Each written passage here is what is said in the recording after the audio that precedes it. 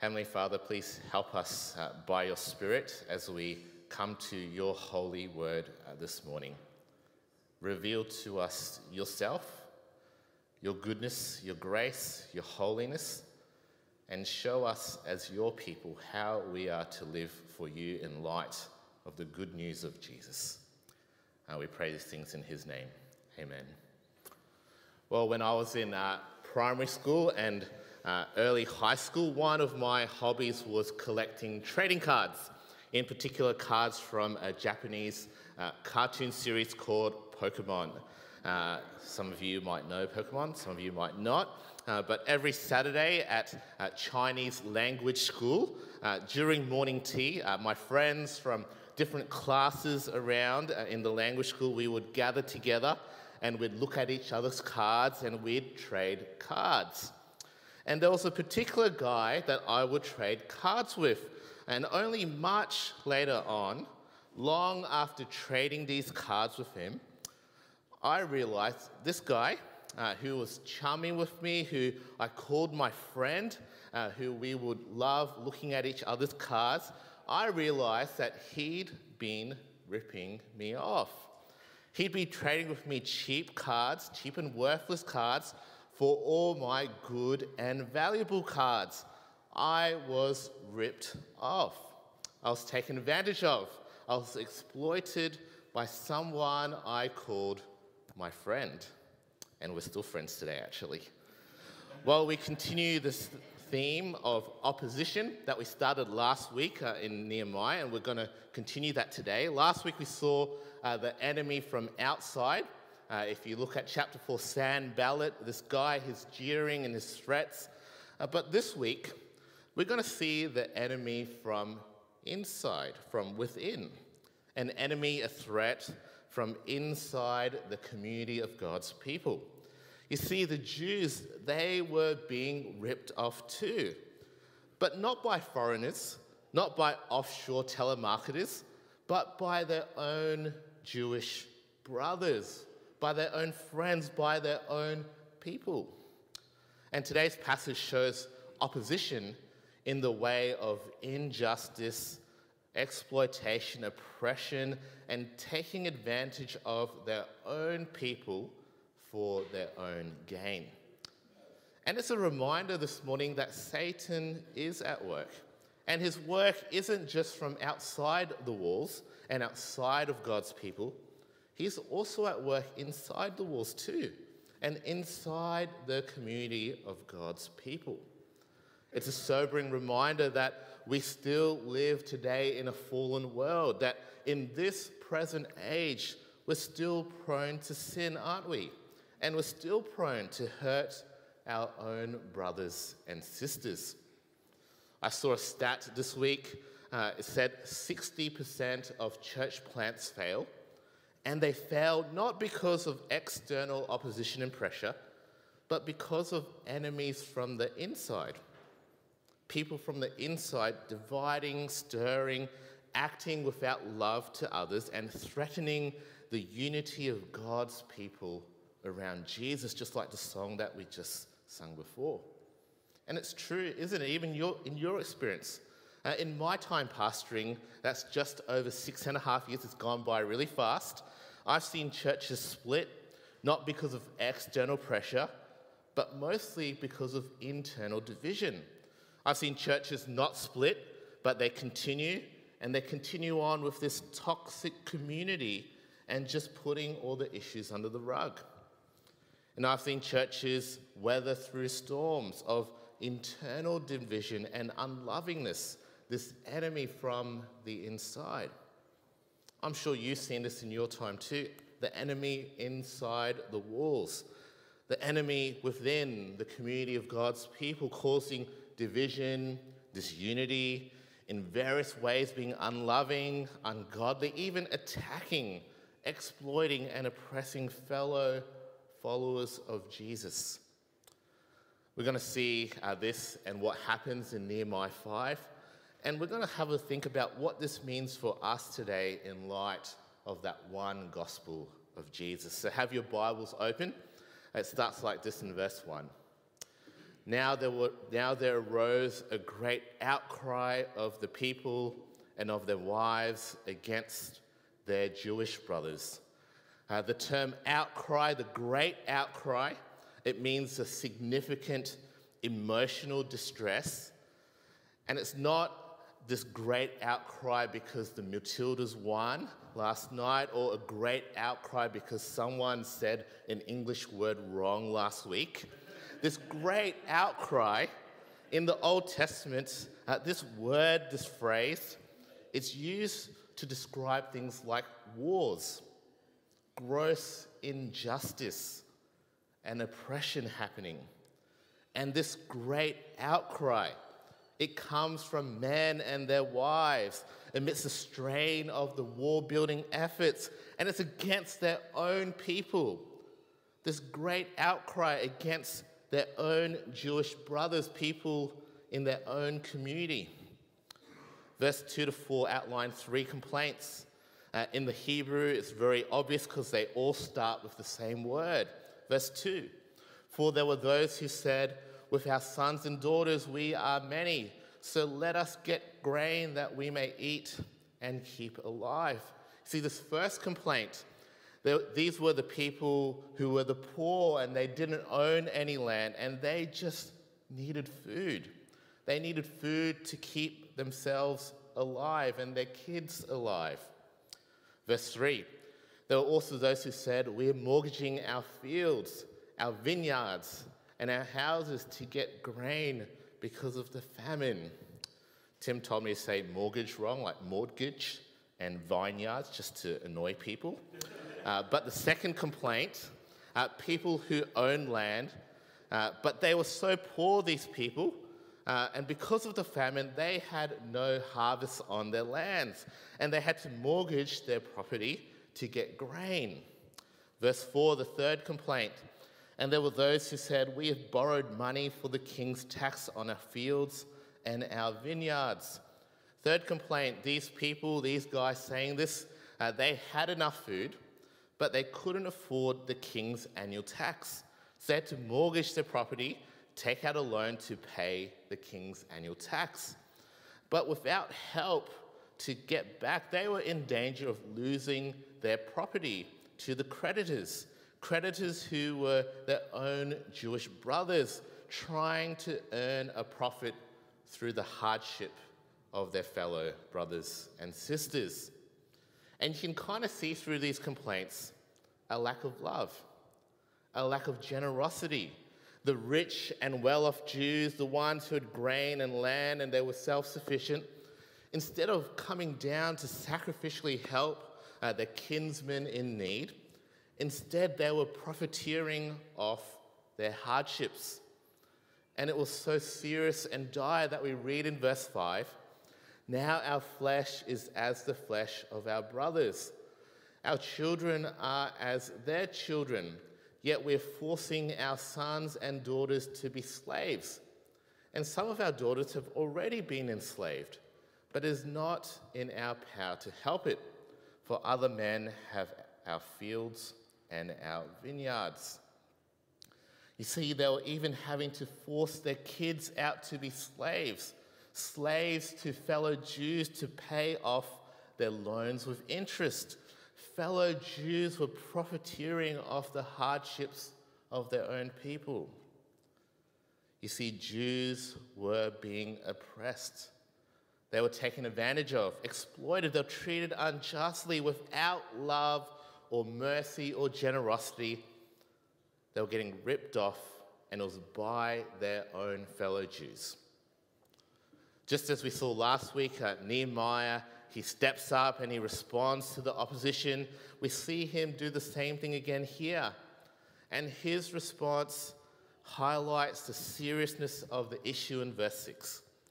He says, I was very angry when I heard their outcry and these words. This is the first time that Nehemiah describes himself as angry. He's livid. And I think it's a divine anger. It's about something that breaks God's heart, like Jesus and his anger when he enters the temple. You see, it was out of concern and love for God's people. And his anger leads to a constructive response in righting this wrong. Verse 7. I took counsel with myself, and I brought charges against the nobles and officials. I said to them, you are exacting interest, each from his own brother. It's so serious that Nehemiah brings what sounds like official and legal charges against these oppressive Jewish brothers. And we find out here what they're doing. It's not about the act of loaning in itself. It's about earning interest, trying to make a profit, and especially from their own brothers in need. You see, they were acting like loan sharks instead of being brothers and sisters in God's family. So Nehemiah, he brings all the people together to deal with the matter. Verse 8, and I held a great assembly against them and said to them, we, as far as we are able, have brought back our Jewish brothers who have been sold to the nations. But you even sell your brothers, that they may be sold to us. They were silent and could not find a word to say. You see, Nehemiah makes these people feel how bad the situation is and what they were doing. He says, we've just all come back to Jerusalem after being slaves to the nations ourselves. We know what it feels like. So why are you doing this to your own brothers? Profiteering, enslaving, and squeezing your own fellow kinsmen so much, making them being sold into slavery yet again. And this was greeted with silence. The offenders, they knew their guilt. So Nehemiah, he goes on to correct the injustice. So I said, the thing that you're doing is not good. Ought you not walk in the fear of our God to prevent the taunts of the nations, our enemies? Moreover, I and my brothers and my servants are lending them money and grain. Let us abandon this exacting of interest.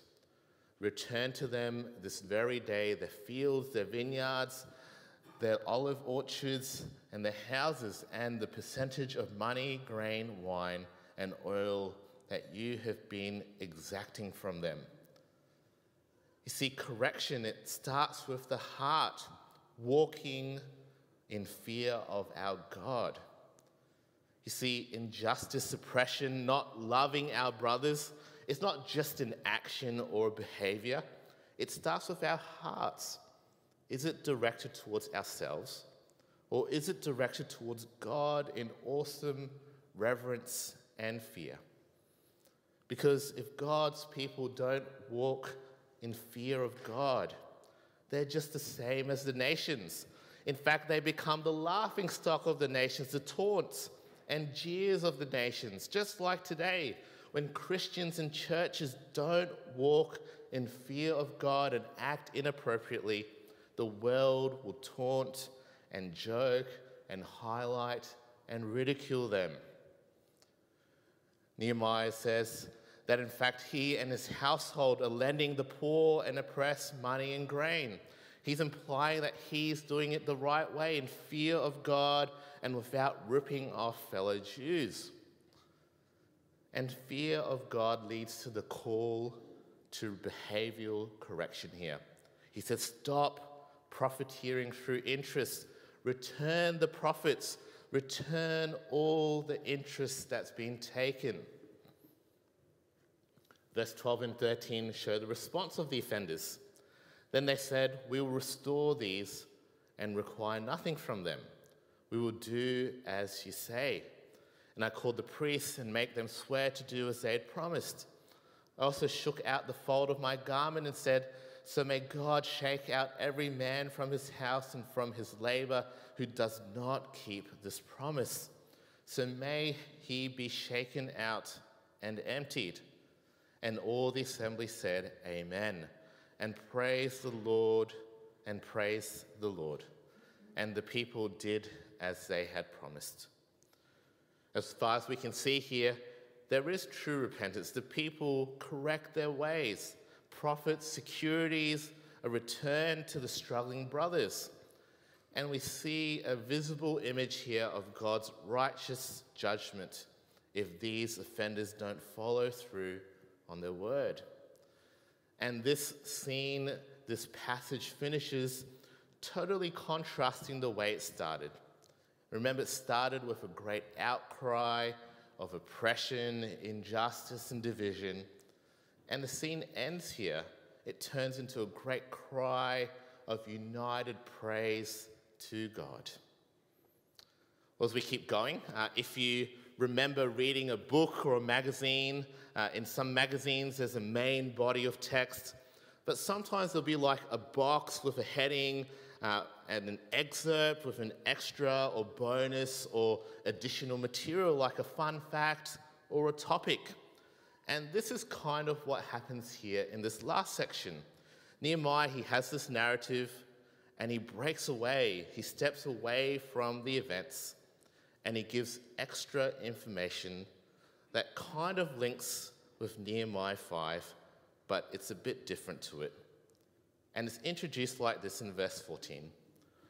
Moreover, from the time that I was appointed to be the governor in the land of Judah, from the 20th year to the 32nd year of Artaxerxes the king, 12 years, neither I nor my brothers ate the food allowance of the governor.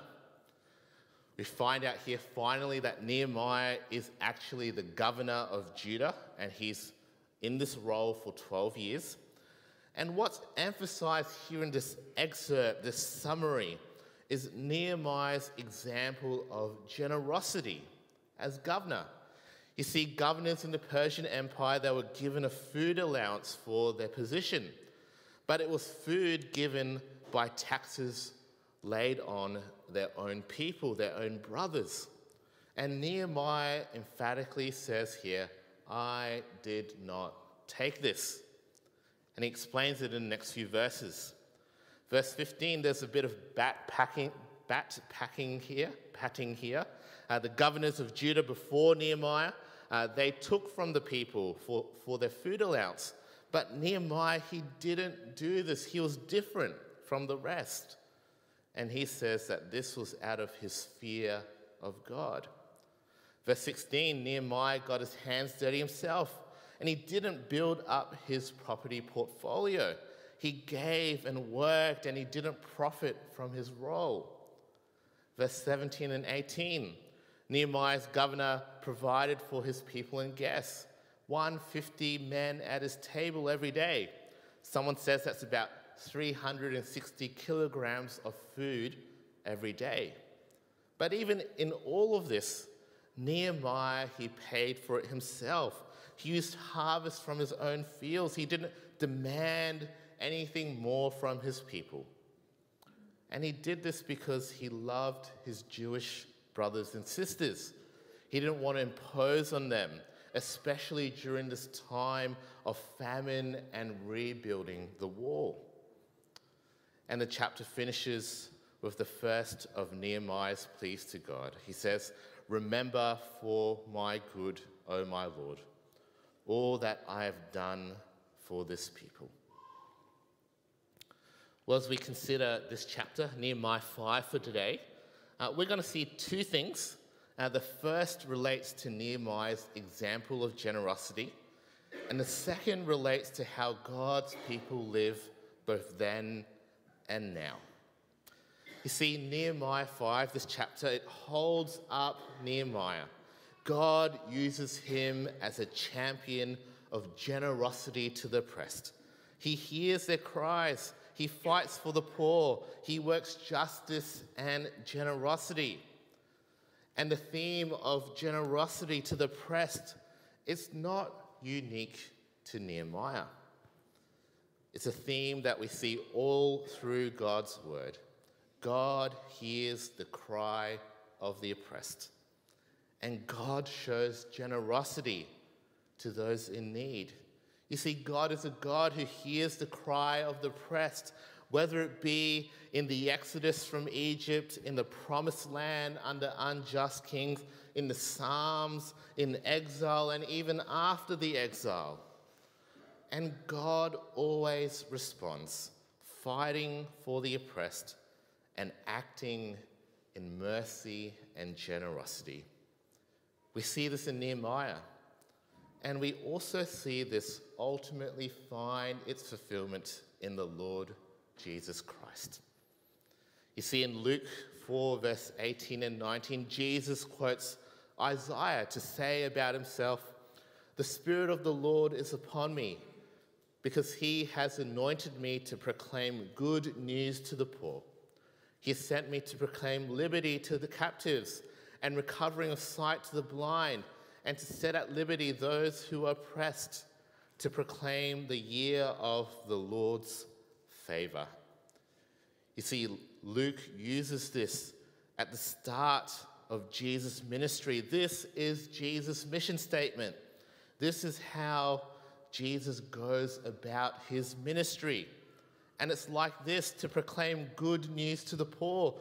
Jesus came to give good news to the lowest of lows, to help the plight of the poor and the broken, to help in a material sense, but ultimately to help in a spiritual sense. He came to proclaim liberty to captives, to give sight to the blind, liberty to the oppressed. Jesus came to work generosity and mercy to the oppressed, to fight for the plight of the hopeless. And again, both in a physical sense, but ultimately in a spiritual way. He came to proclaim the year of the Lord's favor.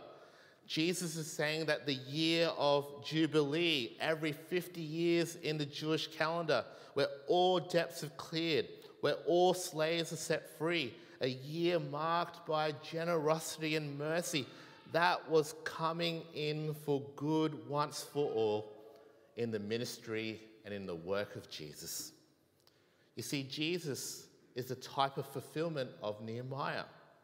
He's a type of fulfillment in the way of hearing and responding to the cries of the oppressed.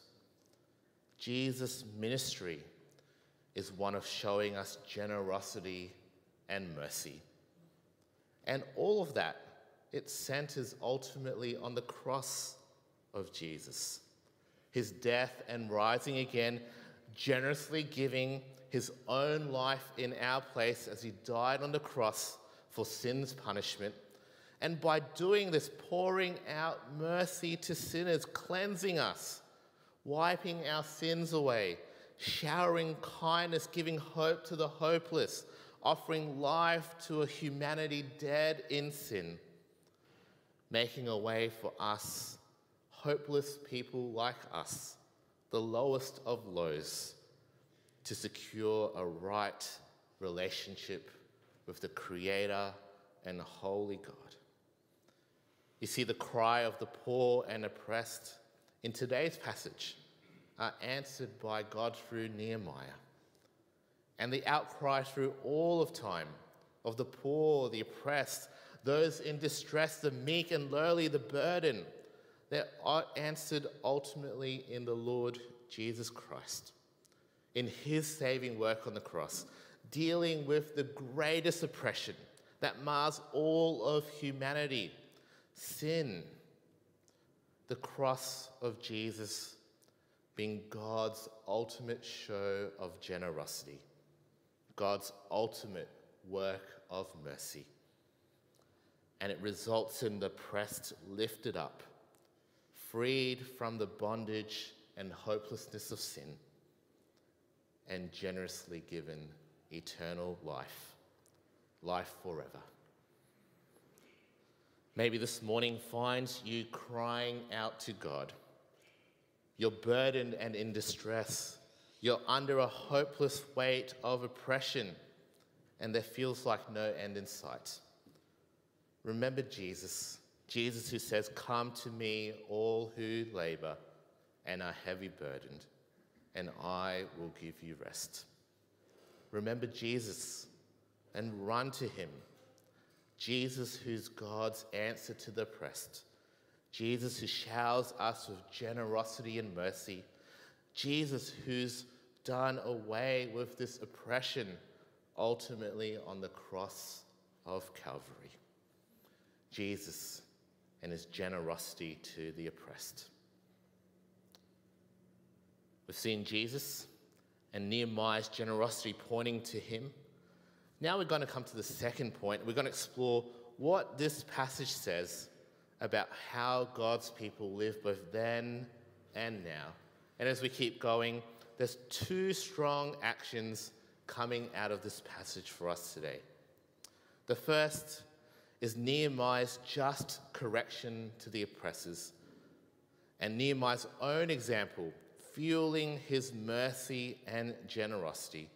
And both of these are centered around one thing: a fear of God.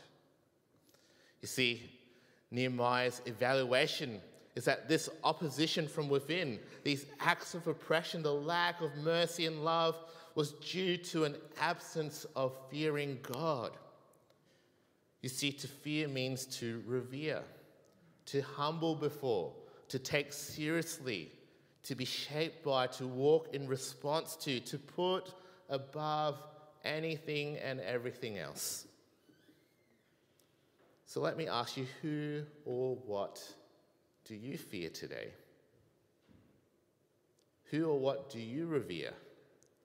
Who or what do you put above everything else? It's easy to say God, but what does your thoughts and actions say? What's your heart shaped by? What motivates you? What satisfies you? What causes you to tremble? Who or what shapes your living? We all on this side of eternity struggle with a right fear of God. Instead, we tend to take God lightly, and we run after things to do with ourselves, like our happiness, our well-being, our success, our satisfaction. We also run after things of the world, like money, pleasures, promotions, and profit. And we'll even sin, reject God, and wrong brothers and sisters to make those things happen. Proverbs begins by saying, "The fear of the Lord is the beginning of knowledge." The beginning of living for God is to fear Him, to put God in His rightful place above all else, and then to live in light of Him. The New Testament talks about fearing God too. And fearing God in the New Testament, it looks like living for Jesus. In Philippians 2 verse 12, after this great confession of the saving work of Jesus, who humbled himself even to the point on death on a cross, being raised to the highest place, Paul, he says, work out your own salvation. Live for Jesus, and to do it with fear and trembling. Fearing and revering and putting God first, because He is awesome and great and holy. How do we live for God? How do we live for Jesus in light of His good news, His generosity and mercy to us sinners? How do we protect ourselves from working oppression, injustice, from ripping off and burdening our fellow followers of Jesus to love them? How do we protect ourselves from sin and division within the Christian community? Well, Nehemiah, God's word tells us, fear God. Put Him where He belongs. Put Him first. And now we come to our second action for God's people, both near and then and now. And the second action is coupled with the first: fear God and to love one another. In some ways, Nehemiah, he points us to Jesus and the great command with the two actions from today's passage: to love God, to fear Him, and to love one another. Remember the unity of Nehemiah chapter 3, 2 chapters back. The picture of 1 Corinthians 12 and the body of Christ, many members, one body. You see, that only practically works when there's love for one another, when members of the body follow Jesus' command to love one another as Christ has loved us. See Nehemiah's picture of love and mercy and generosity, giving up his privileges for the sake of others. It really points to Jesus, who gave up his privileges for our sake, not counting equality with God something to be grasped, becoming a man, a servant, dying on the cross, and doing all of those things for our sake, for our freedom, for our eternal good. This sacrificial, other person-centered love, this Jesus-shaped love, this love that won our salvation. You see, this sort of love is the antidote against division, oppression, hatred, and mistreatment within the body of Christ. So let me ask you, how's your love for one another today? Do you love the brothers and sisters? How do you show it? Are you interested in them, even to the point of giving up your privileges for their good? Your privileges, your freedoms of comfort, safety, even finances, materials, your time and energy. Would you give them up to lift up a brother or sister in Jesus? You see, maybe we aren't loan sharks ripping off our brothers and sisters like Nehemiah 5, but maybe our ignorance of our brothers and sisters, our lack of attention, our lack of initiative or effort, or our lack of generosity and mercy in these ways towards all our brothers and sisters equally breaks God's heart and is a barrier to the unity in Christ that we're meant to display in our local bodies of Christ in the church. So what do we do then? Well, I think the first thing is to go back a step and to reflect on our fear of God. Do you fear God and tremble before him? Putting him first in a manner that results in living for Jesus amongst your brothers and sisters. Then how do we cultivate love for one another? How do we do this? How do we cultivate love for one another? Well, my practical suggestion today is to take initiative. To take initiative and to invest in others. Whether it be time, energy, prayers, even material and practical help, spiritual encouragement and challenge. You see, loving fellow followers of Jesus, it isn't just brushing shoulders and saying hi to them. It's being generous. It's being loving. It's investing relational capital in them. It's going above and beyond, not for your own gain, but only concerned about their good and the glory of Jesus. Well, as we finish up this morning, I think there's no better way to finish off today than to hear Jesus himself summarize fearing God and loving one another. He says in Matthew 22, "You shall love the Lord your God with all your heart and with all your soul and with all your mind. This is the great and first commandment. And the second is like it. You shall love your neighbor as yourself." Let's pray. Heavenly Father, we thank you that you're a God who hears the cry of the oppressed.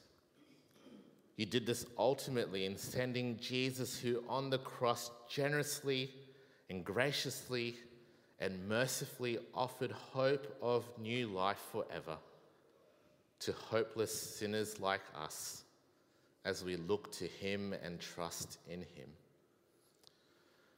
Father God, help us to live in light of Jesus, to live in light of your word and your way of life.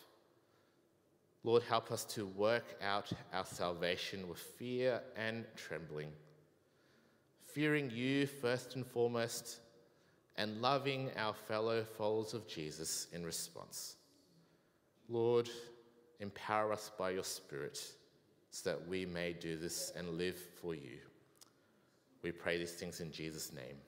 Amen.